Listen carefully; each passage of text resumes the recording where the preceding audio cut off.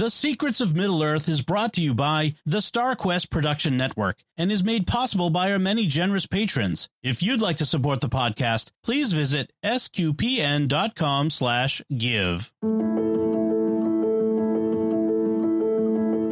You're listening to The Secrets of Middle-earth, where we discuss the hidden themes and deeper layers found in the works of J.R.R. Tolkien, whether in his writings or in any of the media derived from them. I'm Thomas Salerno, and joining me today are Caitlin Facisa. Hello, Caitlin. Hi, how's it going? Good. And Jeff Hecker. Hi, Jeff. Hey, Thomas. And Thomas Sanherho. Hello, Thomas. Hey, Thomas. And be sure to follow The Secrets of Middle-earth in Apple Podcasts, Google Podcasts, Spotify, or any podcast directory or app. And find us on social media at facebook.com/StarQuestMedia, or on Twitter, where we are at SQPN, or on Instagram, where we are at StarQuest Network. Please be sure to share The Secrets of Middle-earth with your family and friends, or anyone who you think will enjoy listening to these discussions.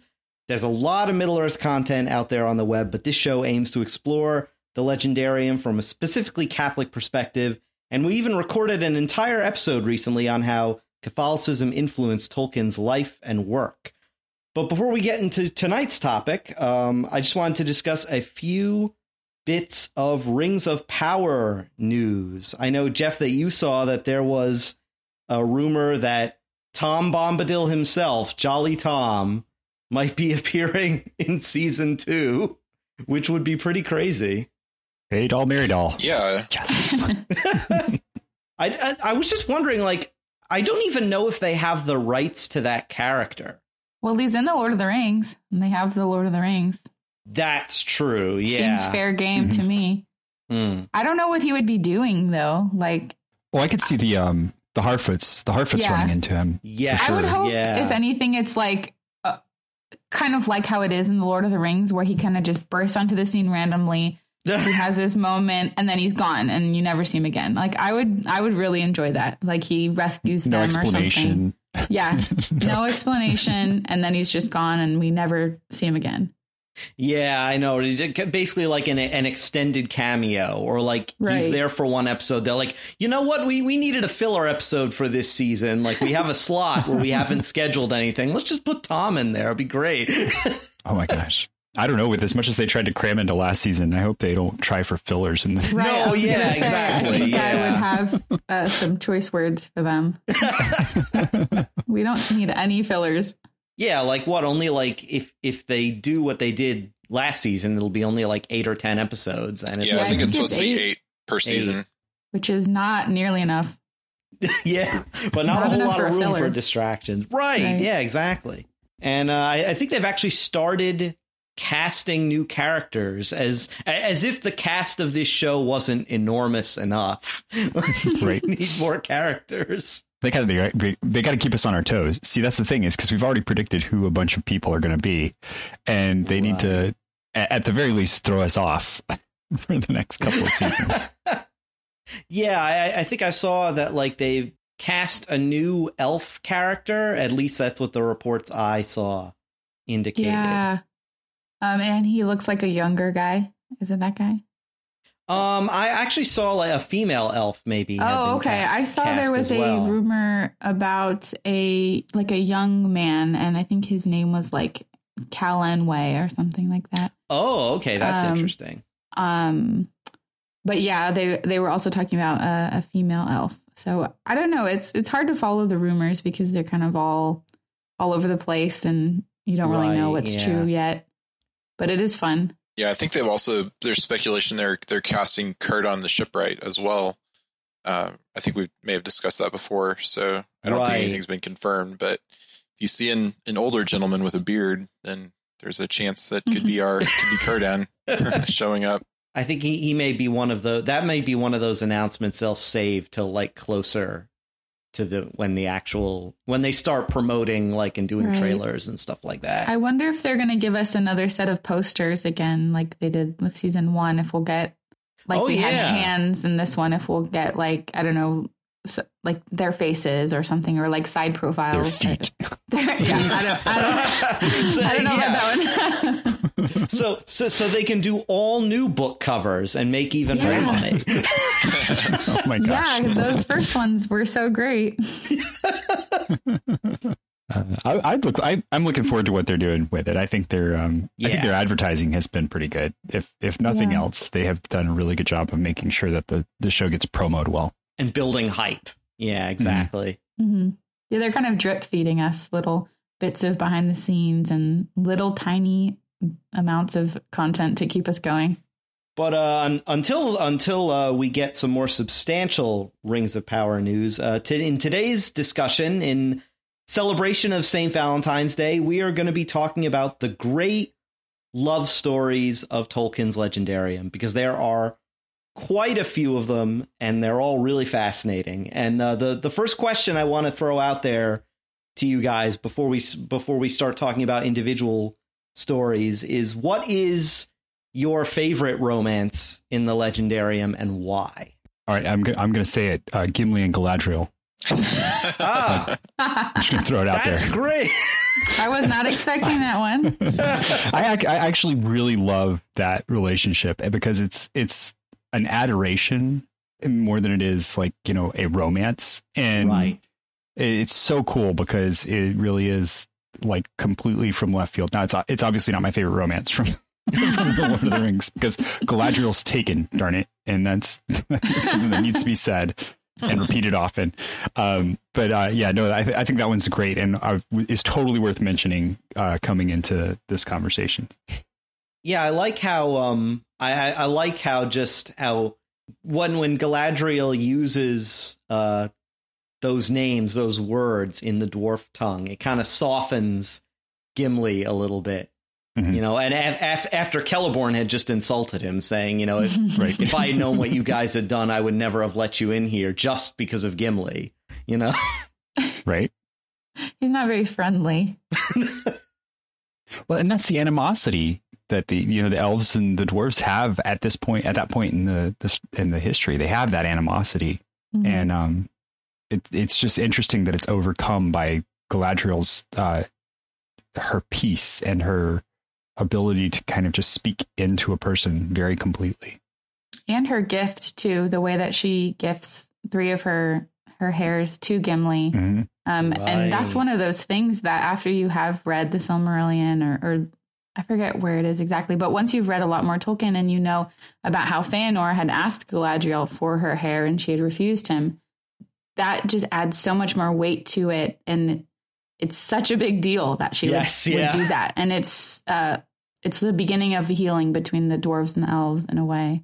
Yeah, and not to spin off too much into the Rings of Power fan fiction, but I was almost thinking along the way I was kind of looking up stuff for this episode that I wonder if we might see Galadriel kind of become friends with any dwarves this season, in the next season or two, because I don't think we've seen her interact with a dwarf in the show so far.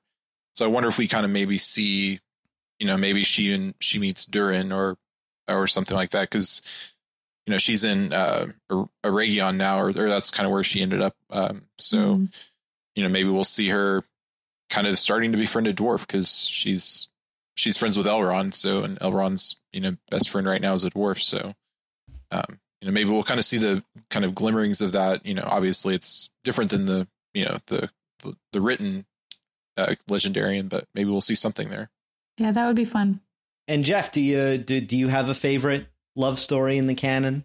I hadn't thought this out, but I sprung it on you guys. Yeah, no, it's all good. I mean, I don't know. It's hard. I think Beren and Luthien might be my favorite. I'm tempted to say Aragorn and Arwen, just because I'm like, Aragorn's my guy, but we just don't see it. We know more from the books of their kind of relationship, but it's really not too much in there. So just going off of, I guess, the amount of text there is, I think Beren and Luthien their whole relationship is just, it's really interesting and really cool. Like she has a talking dog that they go on an adventure with, and she goes, for those who may not have read the Silmarillion, he has, as we'll discuss, he falls in love with her and tells her father, I'm in love with her. And he says, well, you'll have to do something impossible, like give me a Silmaril. And he's like, okay. And then she goes with him to do it because she's, reciprocates those feelings. So, and just their whole adventure and what it all leads to is just really cool. So I think it's probably my favorite of the Legendarium. I've heard it said that Beren and Luthien go through more than anybody else in the canon to be together.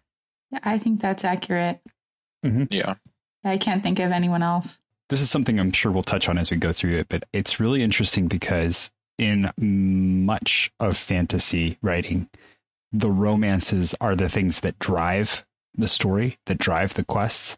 And interestingly, in Tolkien's, that's not the case. Like everything is world powers. It's very pushing because evil must be overcome. There is a sense of justice that must be righted.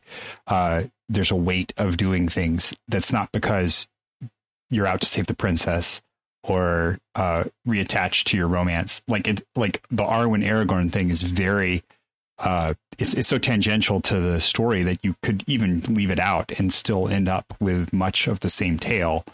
And that's, it's appendixed essentially in the original tale. Yeah. So, but Beren and Luthien is not like that. Like that's the one tale where there's a lot of work that they went through to be together.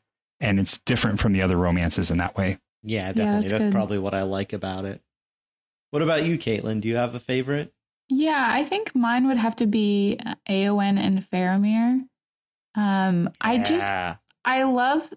First of all, I love the way that it really just comes out of nowhere when you're reading. And suddenly Tolkien is writing like the most fluffy romance and they're like kissing up in the view of everyone and they don't care if anyone sees, Yeah. But I love the way that their relationship is a source of healing for each other and they meet in the houses of healing. And when they meet, Éowyn is just like, all she wants to do is just go die in battle because she had really seen herself as needing to become a queen in order to like secure the safety or the glory or the life that she felt she needed. And when Aragorn was kind of like, sorry, I don't like you like that.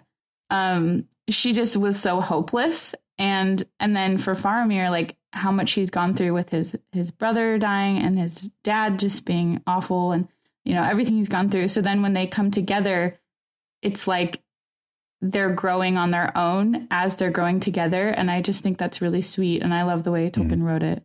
Yeah, I think for mine, I definitely have to agree with you, Caitlin. It's Faramir and Éowyn. And I'm not sure exactly why. I mean, like part of it is probably because I just really like Faramir.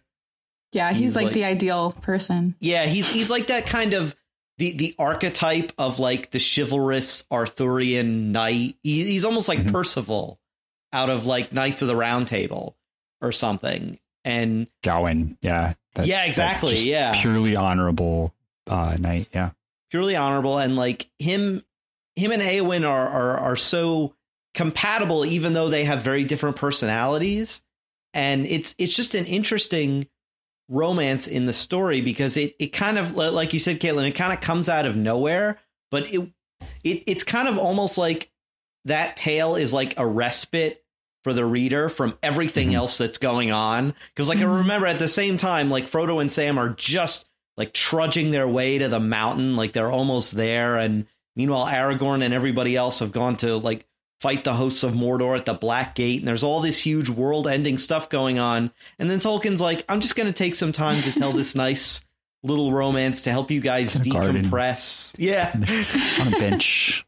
Just there. Just there, like before this like insane battle takes place. I have to say that one's my favorite too. And the thing that I really love about it is, like you said, Thomas, that the two characters are so different. And the interesting thing is like I can see them settling down afterwards. So I could write entire novels about the rest of their life, where Faramir's like the calm, collected king, and Éowyn's like, we have to do something about this. And it's like, okay, let's figure this out.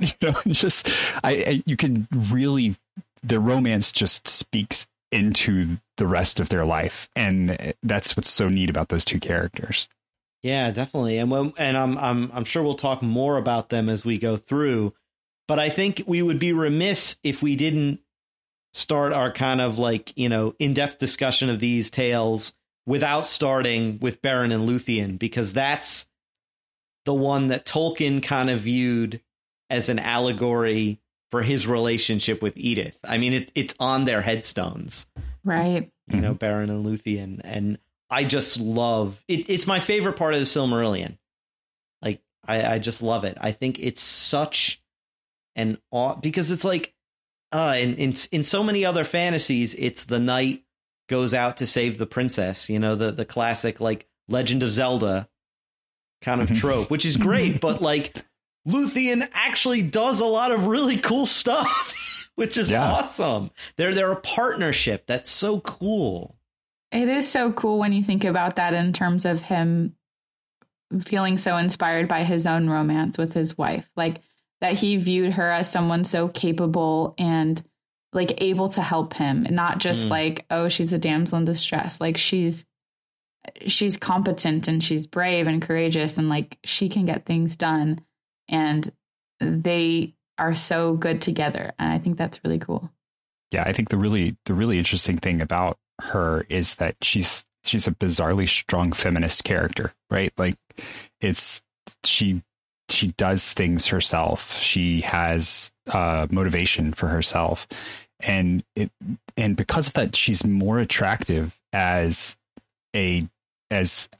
someone to love, someone that this other person who's obviously very powerful in his own right would love. Not that she needs saving and that he's always going to have to be picking up after her, and then he's going to put her in his castle and she's just going to sit there, right? But that they're going to go on adventures together and they're going to do things that change the world. Yeah, absolutely.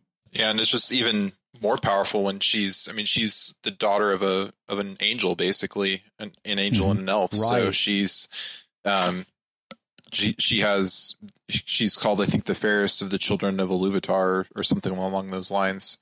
And she found her.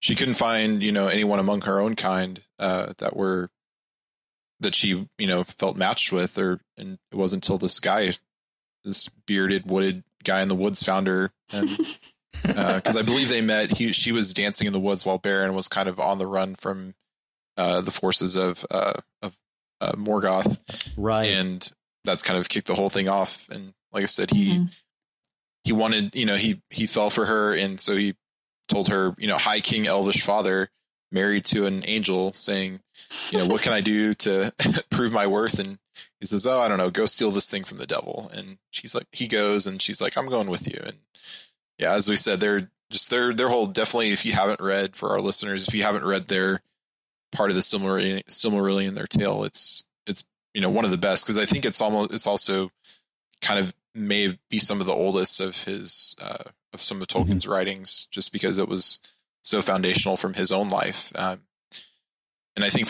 just to touch on Tolkien and his wife for a minute, from what I remember, I wrote a book report back in high school or middle school where it was while he was writing the Legendarium, his wife would kind of like play piano for him, or just kind of like hang out with him. So it was kind of like she was providing this backdrop for him to create this world. Because he was, I think at that point he'd been in World War I and lost most of his friends, so he definitely had some, probably had what we would call today post-traumatic stress from that, and just from the loss he had suffered from his mother so she kind of provided that safety net for him. So if, I need to see if I can dig up that report, because it might be in my garage. So yeah, definitely. But, I don't have any of my book reports from that period. They're all gone. Yeah, it was on a biography of his. So oh, nice. Yeah, I still remember that, because like I said, that kind of kicked off my Tolkien. Back when the movies were coming out, I kind of kicked off my Tolkien fandom. So I still remember some from that report. But yeah, I mean, it's just their story is just so powerful. And then. So I have to ask the question of you guys, like, where do you remember? Where's your strongest first memory of this relationship? Because I have a very specific spot in Lord of the Rings that I remember first hearing about Beren and Luthien and being like, oh, who are these guys? And then, oh yeah, as it kind of builds, you learn more and more about them, and then you get the Silmarillion, and you start really digging into who they are. So right, I'm intrigued. Like, I feel like really, it almost feels like everything in the Silmarillion is building up to Beren and Luthien, and then that's like the core of the story, and then afterwards, everything is kind of the falling action, in my opinion. So it's like it really is at the heart of the Silmarillion, and knowing how much it meant to him personally, I think that makes it even cooler. Yeah, like I remember, like I guess the first time I would ever have heard of them was when Aragorn chants that song to the hobbits in Fellowship of the Ring when they're a Weathertop. And you're like, and it's so cool because like Middle Earth is one of those worlds where it's not just a story, there are stories within the story. And Beren and Luthien is one of them in the Lord of the Rings. Like he mentions them, but he doesn't tell you their whole story, which is why, like, I always tell people, if you read the Silmarillion after reading Lord of the Rings, go back and reread Lord of the Rings again. Right. Because then you're going to see all those references and be like, oh, geez, like, you know, that's who they were talking about. And you totally understand why it was relevant at that particular moment, or why it was encouraging, or why it was, you know, the thing that was going to get you through, you know? So yeah, that's the one I remember specifically, that one. And that's, and you at that point, you question, like, who are these? I mean, I guess this must be like somebody he knows or something. And then as you kind of dive deeper into them encountering the elves and getting to know more about what they're really doing, it's deep because it's so all encompassing. And you find that Aragorn really loves those legends, and he's modeling himself after these people that have gone before him. And plus, like, Beren and Luthien is probably that story has probably my favorite moment in the whole Legendarium, which is when Luthien destroys the Fortress of Sauron with her song magic. I don't know what it is about that, but that's amazing. And it's just such a cool moment. Like, she really is so cool. Yeah. I love how I forget the details exactly. It's been a while since I read it, but the way that she basically gets Sauron to yield to her, like, she's like, you have to yield or else I'm going to, you know, you're going to have to go back to Morgoth and face him. And you can tell he's so scared of Morgoth that he's like, okay. Oh, right. Yeah. Cause like, yeah, I think she says, like, otherwise if you don't, like, give me power over this island, I'll just let Huon here destroy your physical form. And then he'll have to basically return to Sauron as just like to Morgoth as just like a spirit. Yeah. And that would be humiliating. So he's like, all right. And then, like, of course, like the fact that, you know, they meet each other in the halls of Mandos and they get sent back. You know, she pleads with Mandos to let them be together, you know, after everything that has happened, you know, because Beren, of course, ends up, you know, spoilers for those who haven't read the Silmarillion, you know, Beren, he doesn't so much die in the quest to get the Silmaril for Luthien. It's more like in the aftermath of that with the wolf Karkaroth, and there's all that mess, and Beren ends up kind of dying. And then Luthien dies of grief, which is awful.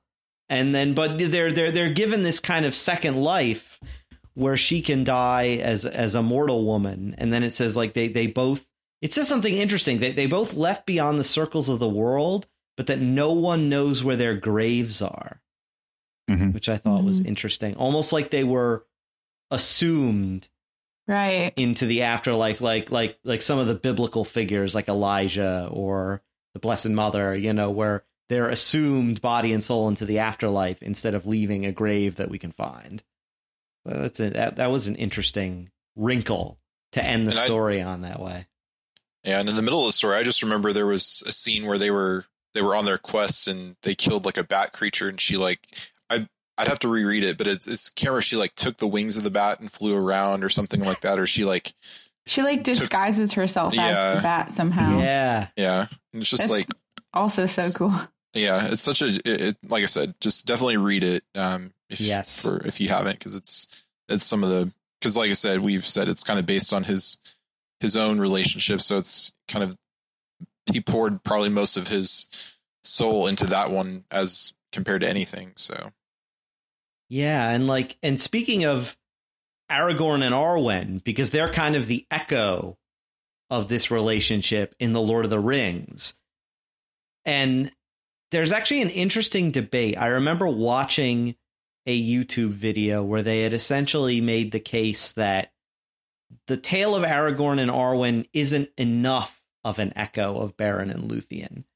That Arwen should have had more agency in The Lord of the Rings and done more. I think the specific idea was like, oh, she should have gone with the Grey Company to meet Aragorn.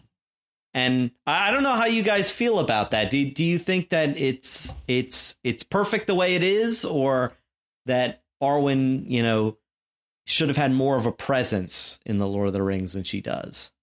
I kind of think of the way that Elrond has already lost so many people in his life that I can imagine as a protective father, he probably really, really, really wouldn't have wanted her to do that, because he's already lost his parents, his brother, and his wife. And so even though he is going to lose Arwen in the end because she's going to stay in Middle Earth, I can see that as a reason why she wouldn't have participated as much, just kind of spending as much time as she could with him and him wanting to keep her safe. Yeah, and they added more to the films and they changed some things.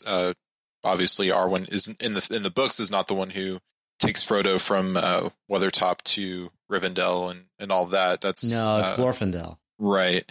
But I think that was just kind of a modern. We need to give her, she's going to be, kind of the culmination of things. Their wedding, then she needs to have a bigger part. And there are other parts sprinkled throughout the movies where she's Elrond wants her to go to the west, and he's like, "Do you have my love, daughter?" And she says, "Yes, father, you have it." And she decides to go. But so I think there's I'm not gonna say Tolkien didn't write it the right way, because right. who am I to say that? But I think if I was writing it, even if I don't give her the same things that the films did, I might have her in there more, just so that as readers we kind of can kind of see her and get to know her, because she's an interesting character. And I did like her that moment where she's introduced in the movie, where she sneaks up on Aragorn. Yeah. And what's this? A ranger caught off his guard. I just like that moment. the look he gives her is like, of course you would sneak up on me. Right. That part is so funny to me, because like I didn't get to read the books before I saw the movies, because I was young and I didn't even know about the books. But can you imagine like being someone who had read the books and you were so excited to see Glorfindel, and then the light shines and then it's Arwen, and you're like, yes, I would be. I can imagine that, because that was me. That's one of those and moments. Glorfindel's one of my favorites. Yeah, so that was great. Stomping out of the movie theater, like, what is this? Who is this? Yeah, I had that exact experience, because so and that's what I was waiting for, because he appears like earlier in the books too. So there's another spot where he's kind of makes an appearance, and it didn't happen in the movie. So I was waiting for that moment. I was like, okay, surely this is coming in. And I was like, yeah, okay. So bad. Yeah, and so I wasn't as infuriated as a lot of people were, but it was one of those moments where I'm like, okay, I guess we're going this direction with it. Yeah. All right, I will try and accept this. But yeah, and it's really one of those things, because even in reading the books, again, she's sort of an appendix piece. She's like, right. She's mentioned outside of the main tale itself. For the most part, I mean, there are small mentions inside of the tale, and you do have to negotiate that. And it's especially useful in the relationship that Aragorn has with the elves as a whole, because it's really important to that relationship and to what that ends up becoming for the humans when he becomes the High King again, when he returns to that status. Right. And that bit in the appendix, the tale of Aragorn and Arwen, is probably one of my favorite parts of The Lord of the Rings that's not in the main story. Mm-hmm. Like, I love that. That's great. And that that ending where he passes, you know, and she's calling him by the name he went by as a child, Estelle. That always chokes me up. No matter how many times I've read it or listened to the audiobook, I always get misty-eyed at that part. I'm such a sucker.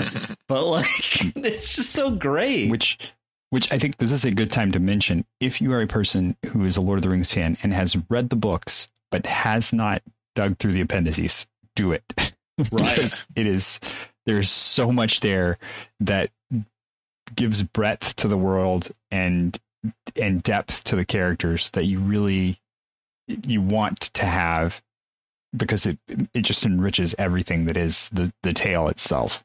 And it's funny because we all know as Lord of the Ring fans that there's supposed to be 3 great unions of the Eldar and the Dunedain, right? There's Beren and Luthien, Aragorn and Arwen, and the one that everyone forgets about, Tuor and Idril, because they don't have as much. I think they're mentioned like briefly in the Silmarillion, because he never finished that. I don't think Tolkien, he had never. The Fall of Gondolin was something he had been working on since he was in the trenches of World War I, but that he had never fully completed all the way through. And I know they were able to cobble together the book that's called The Fall of Gondolin from his various notes and stuff. But it's like we don't have a sort of complete, coherent story all the way through of Tuor and Idril's relationship. But it's huge because their child is Eärendil. And right, like she's like a big deal. Yeah, without him, you know, we don't have Elrond and Elros. We don't have the Dunedain. We don't have any of that stuff. Right. So yeah, like although I like their relationship because I like Tuor. I like that he, you know, I just think he's an interesting character. He's very driven, and he's obviously very protective of his family, given what we see him do in The Fall of Gondolin. It's just an overlooked story. I feel like it's because we don't get enough about Idril. Yeah. In this story, like Tuor just kind of dominates the tale, and which is very fitting for his character, but it's not necessarily great for like, you know, for a romance. Right. Yeah. I think that's why Beren and Luthien and Arwen and Aragorn and Éowyn and Faramir really stand out, because you get to know both characters so well. And with Tuor and Idril, it's like, well, we know Tuor, but not too much about Idril. Yeah, we know more about her father, Tuor, than we do about her. Like, I can't even remember who Idril's mother was. And now I'm like, oh, yeah, no, I can't even remember. See, it's like, Tolkien, you should have given us more details about that. I'm sure it's buried in there somewhere. I just can't remember. I'm sure it's on Tolkien. I only know because Gateway. I just looked up I just looked up a family tree. So okay. Perfect. Although if I remember correctly, Idril is actually one of the people who kind of not sees it coming, but suspects that that Morgoth might eventually take over Gondolin, because that was Tuor's original mission, was to go to Gondolin on behalf of Ulmo and warn them that Morgoth is coming. And if I remember correctly, Idril is actually the one who helped spearhead the whole sort of underground tunnels that were, you know, that the elves could escape through. Right. And they're like, sacked. And they're kept secret so that they aren't compromised. Right. And yeah. It's through the tunnels that they escape.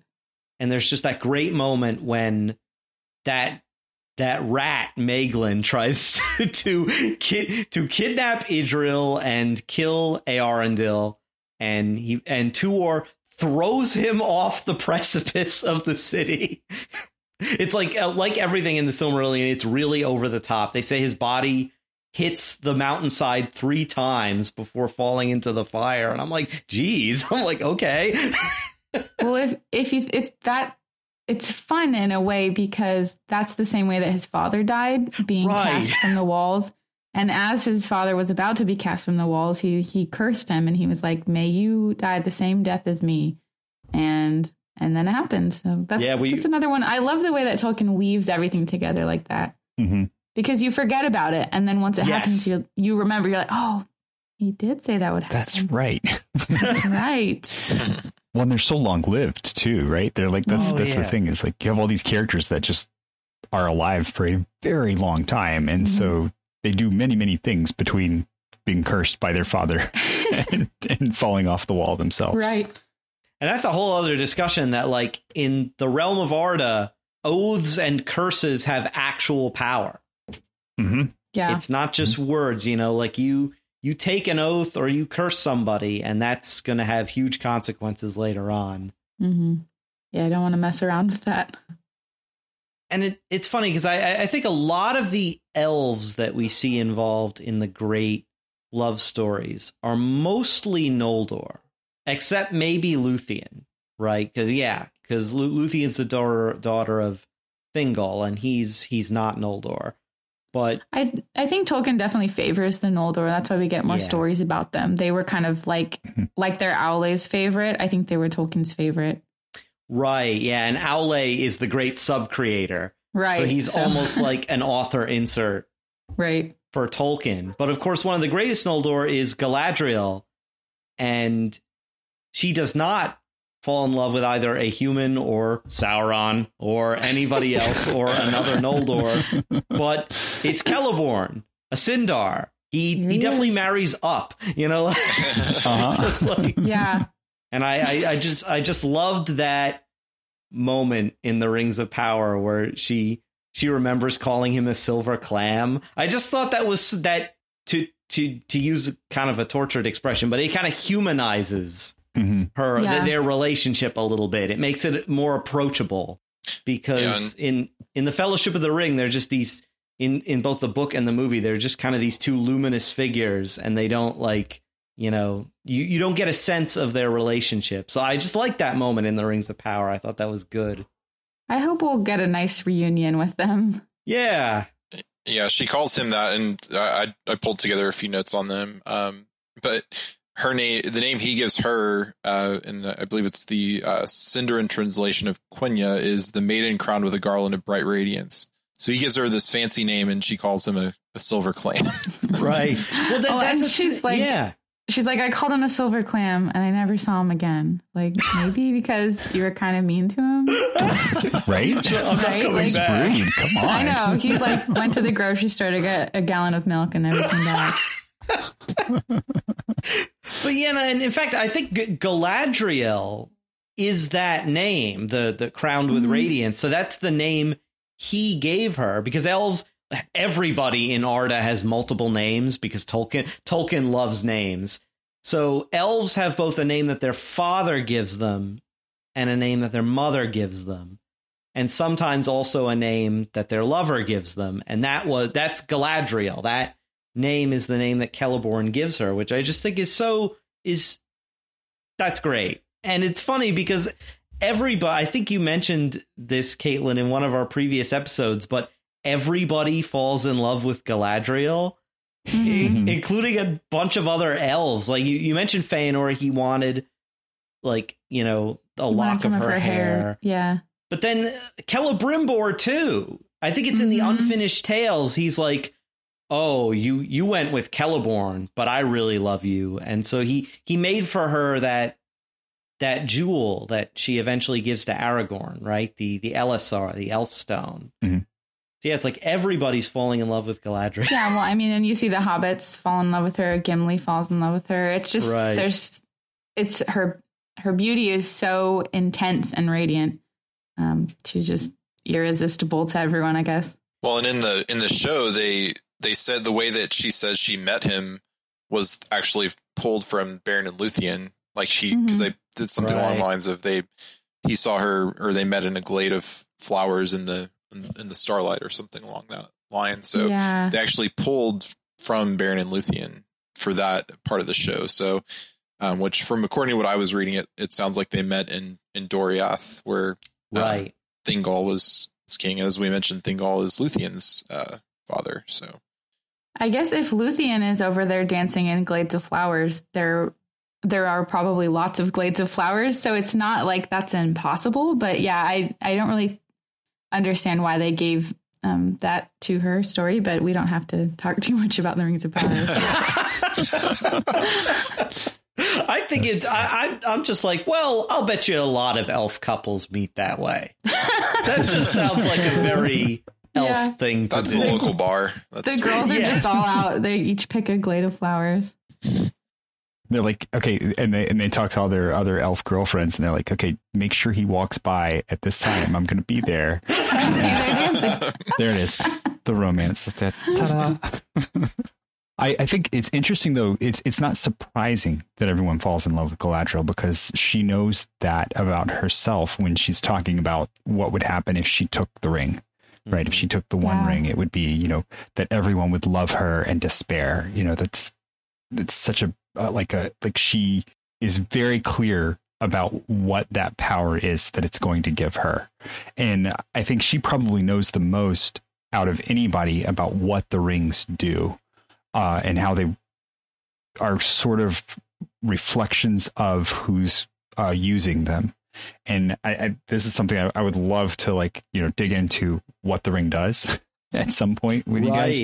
Because, we only see the Hobbit wear it, and the hobbits, when they wear it, they go invisible, and they, and that's like a power of the ring for the hobbits, but that's kind of Hobbit nature. I would love to discuss what you think would happen if a human put it on, or if an elf put it on, and if it's specific to the person that puts it on, or if it's just, so it's like a whole nother sidetrack. But I think she understands that. And that's why she says that if I were to take the ring, this is the power that it would give me.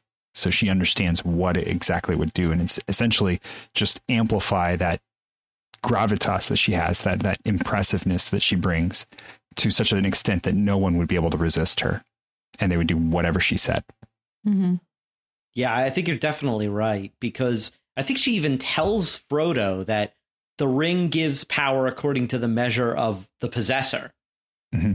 So her having it is going to be way different than a hobbit having it and using it. Which is also why Gandalf was afraid to take it. He knew how horrible he could be with it. And I don't get what is with these movie and television producers who are always trying to put Galadriel with other people, because then you have in the Hobbit movies, they have this weird kind of quasi romance between her and Gandalf. It was so I know. dumb. I hated that. Yeah. I don't know. I feel like the Hobbit movies were just they were just flying by the seat of their pants, and it almost feels like it was just a joke to them. Not to be rude, but no, yeah. When you watch it, it's just kind of I'm dumbfounded. Why would you do that with why would you hint at some kind of romance between Gandalf and Galadriel? That's insane. But I guess people like that. I don't know. Yeah, either that, or it's just supposed to be that everybody in their own way loves Galadriel. It's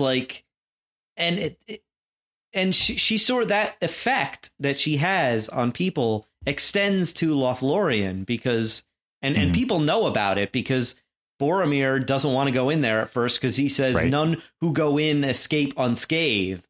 And Aragorn's don't say unscathed, say unchanged. Mm-hmm. Right. That everybody and he specifically means that they become enamored with her and can't escape it. And that's it ties back into Aragorn and Arwen again, because they are betrothed in Lothlorien, because Arwen was staying there because Arwen is Galadriel's Arwen's grandmother. So. And so, they have that wonderful, I think it's at that, it's not in the city itself. There's this kind of hilltop that they go to. Karen Amroth, that's it.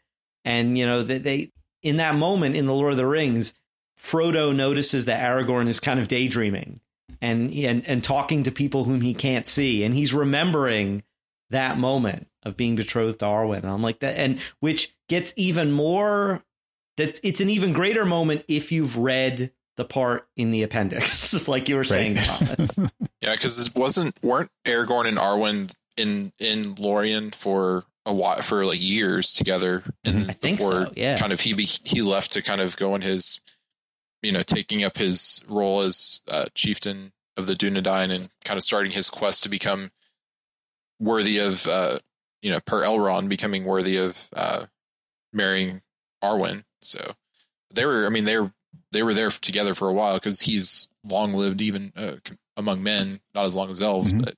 Which, oh man, that's a whole segment we could talk about too. Good grief. Like what it means for someone to be worthy of a person. And I love that the way that Tolkien walks that line is so great, because when Aragorn is such a fantastic character for this too, because it's like he never becomes worthy of being king. He is always worthy of being king. He's always established as the king. He is the rightful king. It's him recognizing that in himself. That's he has to fully embrace who he is for who he is, not for the actions that he takes or anything, but he has to accept who he is and the greatness of who he is.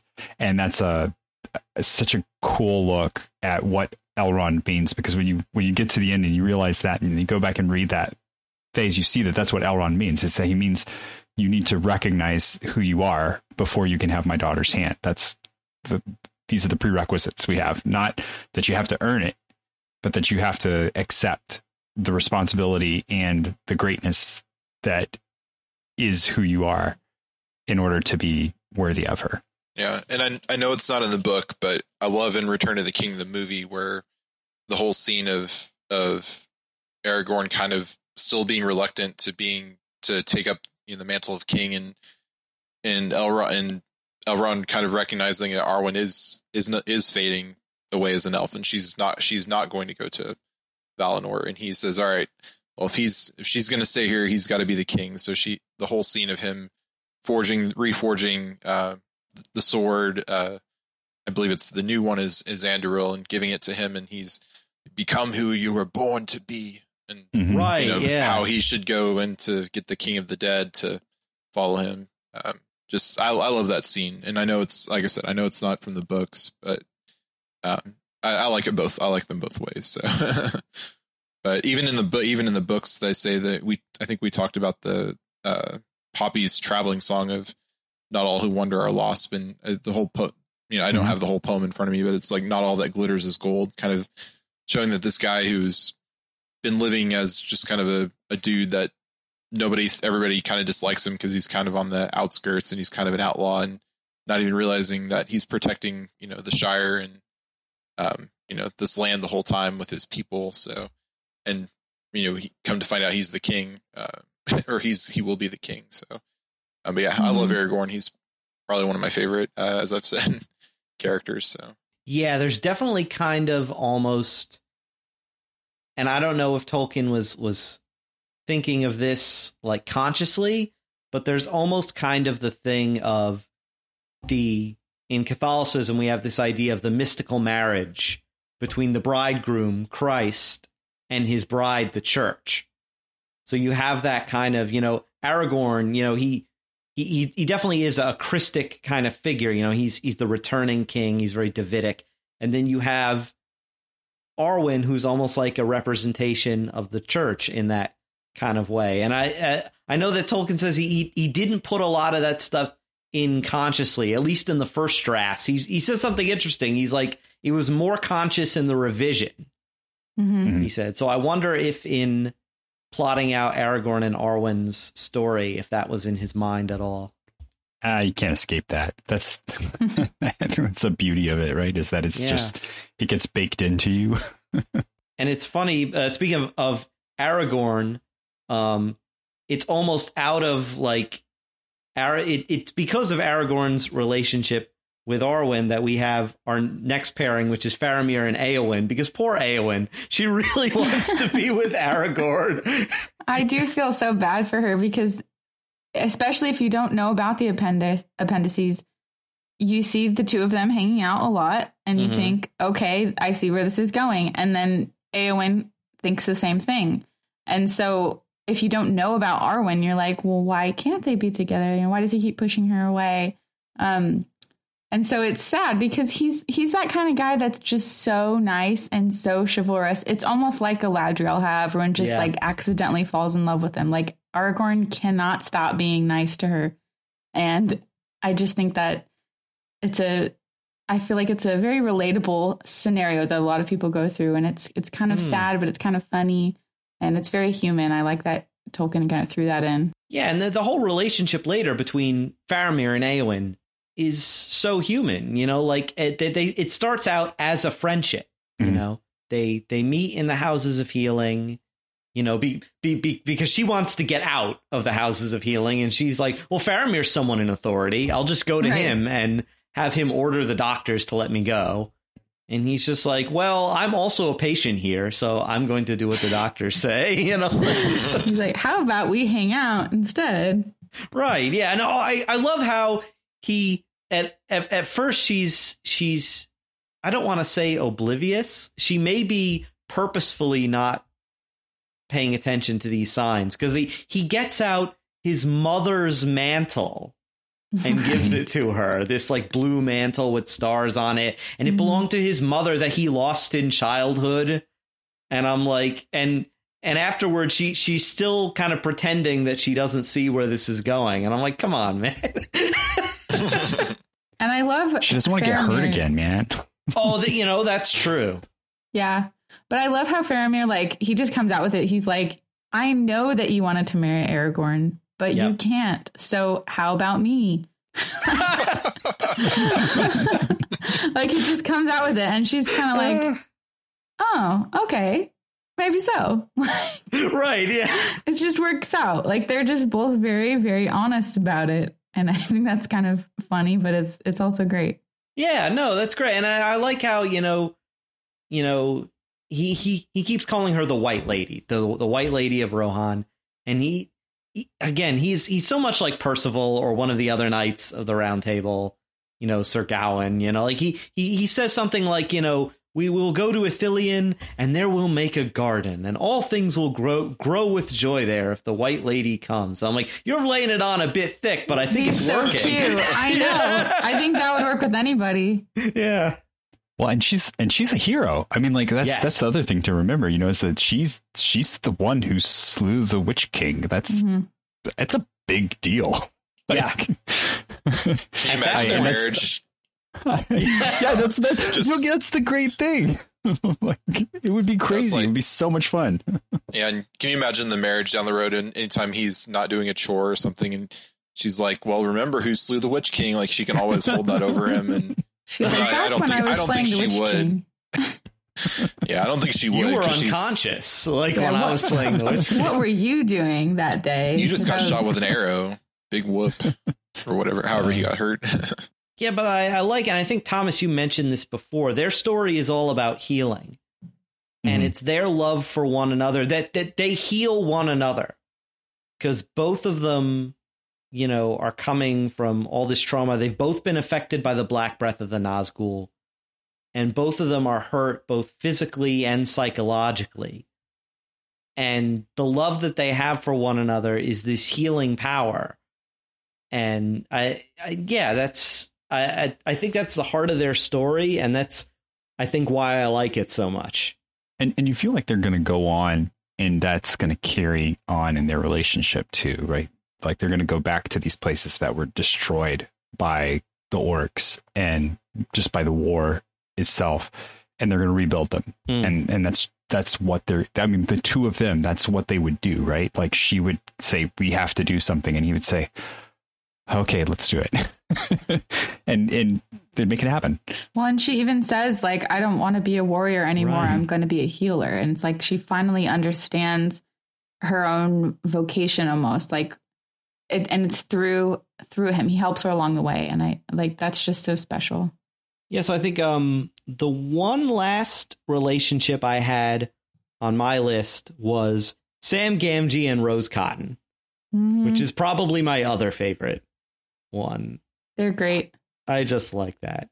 Yeah. It's the simplicity of returning home after the craziness to someone who really didn't have much of the craziness affect them at all and settling down. And I feel like Tolkien, that's a story that he knew so well from his experience with the war, is right. Seeing people coming home, and you could never express all of the things that happened to you. Like you could tell the stories, but it would never be enough to like really impress all of those things on someone. And then at the same time, you really didn't want to. You just wanted to come home and you'd become someone different while you were away. And you finally got the pluck to go and ask the girl to dance. And that was, and that's kind of where this relationship is. It's like it's Sam, the eaves trimmer, becoming Sam, the war hero.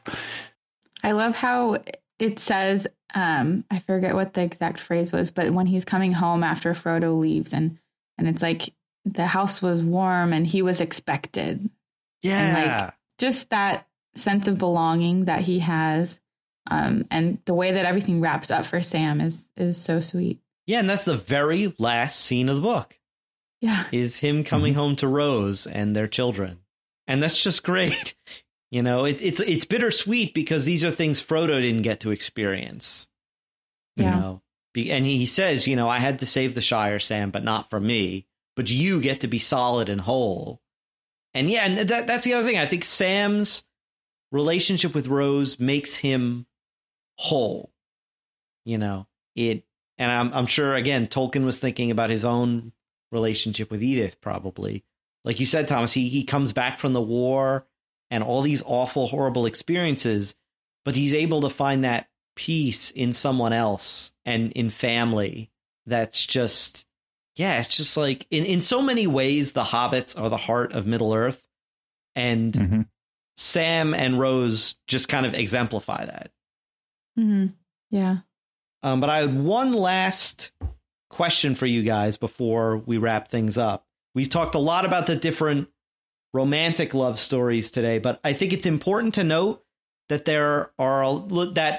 love is a funny word in English because it covers a lot of different concepts that in many other languages like Greek, there are different words for different kinds of love. It's not all eros, romantic love.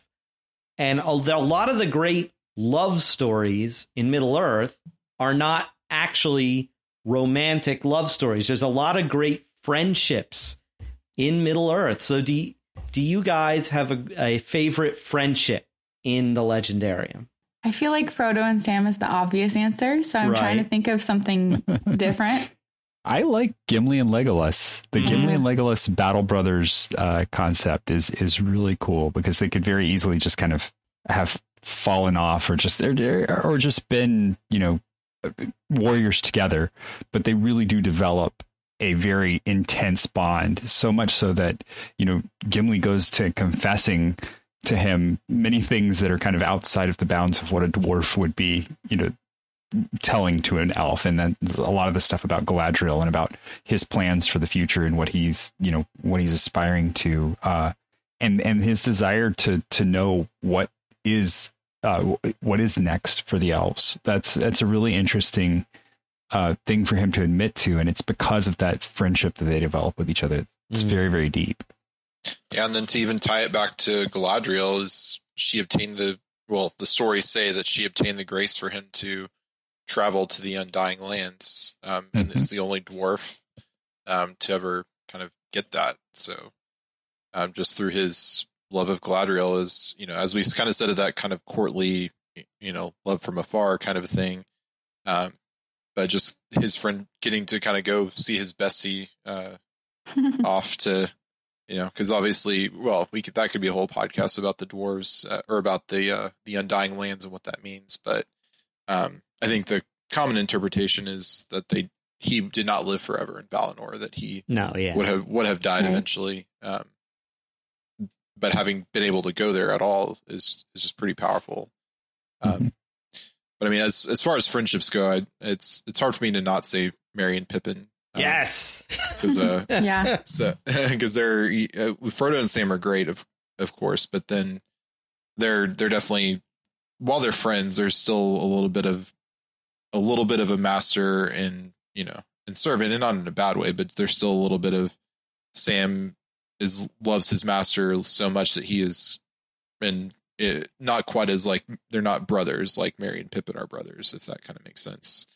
At least that's kind of the way I think about it, but still definitely like a very loving relationship. But I mean, there's something about Merry and Pippin just going off and on their crazy adventures and entertaining the men of Rohan and by dancing on tables and things like that. That just and all they're all their adventures. And then they get to their combined friendship, Merry and Pippin's with Aragorn, and kind of they're laid to rest beside him after they because I believe Aragorn dies first, and then Merry and Pippin are laid to rest by him, just because of that friendship. So right, I think they're some of my favorites. As I think it's hard to argue with them being favorite characters, but and even not to shout out another podcast, but even the actors, Dominic Monaghan and Billy Boyd they have a podcast called The French Onion. Yeah. So yeah, I love that.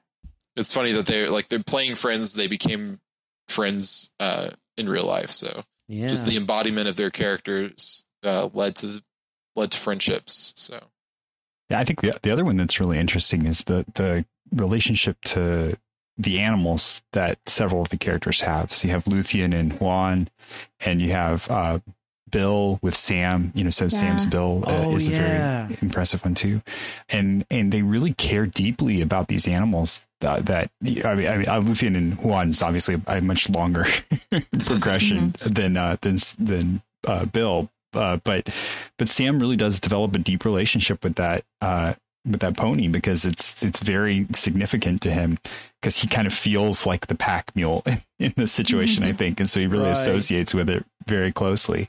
But there's a lot of really good love that way, like that loyalty to something that is not a human or not a sentient being, but still deserves that admiration and care that is present in a lot of the Lord of the Rings as well. Yeah, or like Gandalf and Shadowfax. Mm-hmm. Hey, or Gandalf and the Eagles, and he's very true.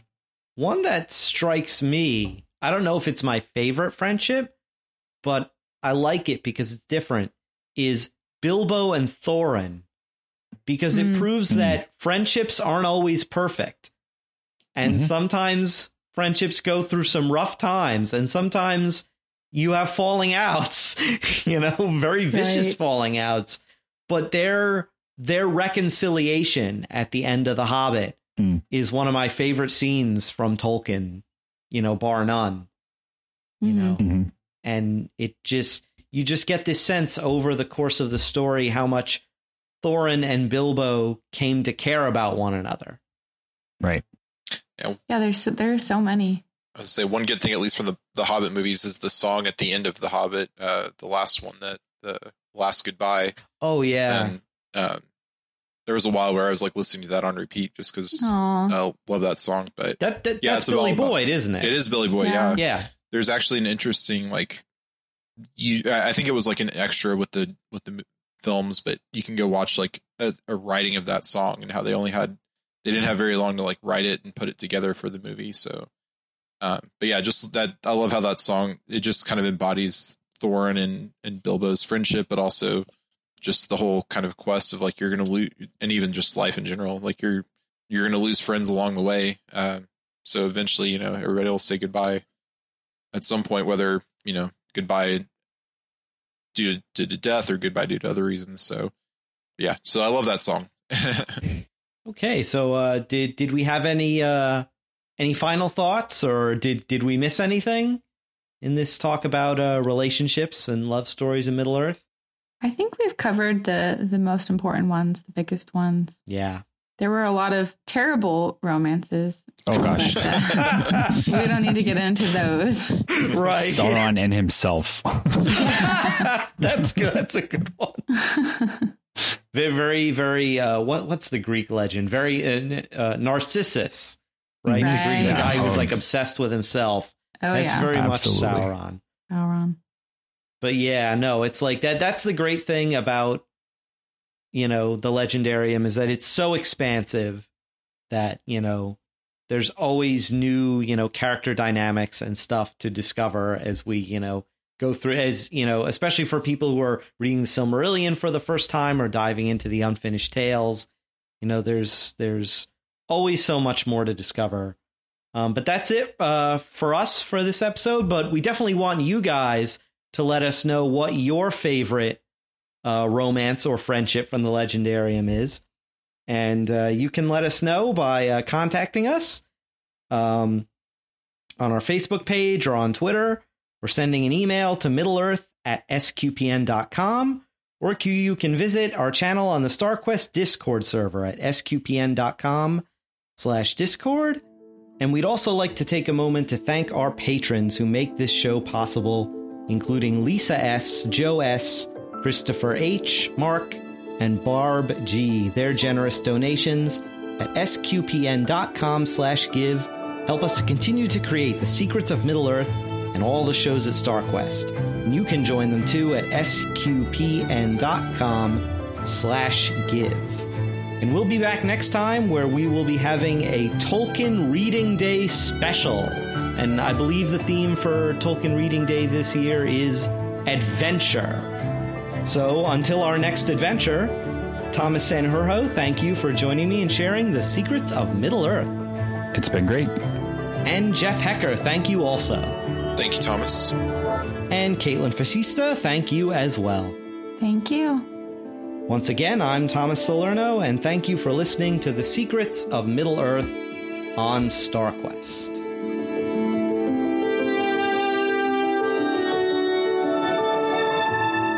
Here's another podcast on the StarQuest Network you're sure to enjoy: The Secrets of Movies and TV Shows. Find it wherever fine podcasts are found, or at sqpn.com/secrets.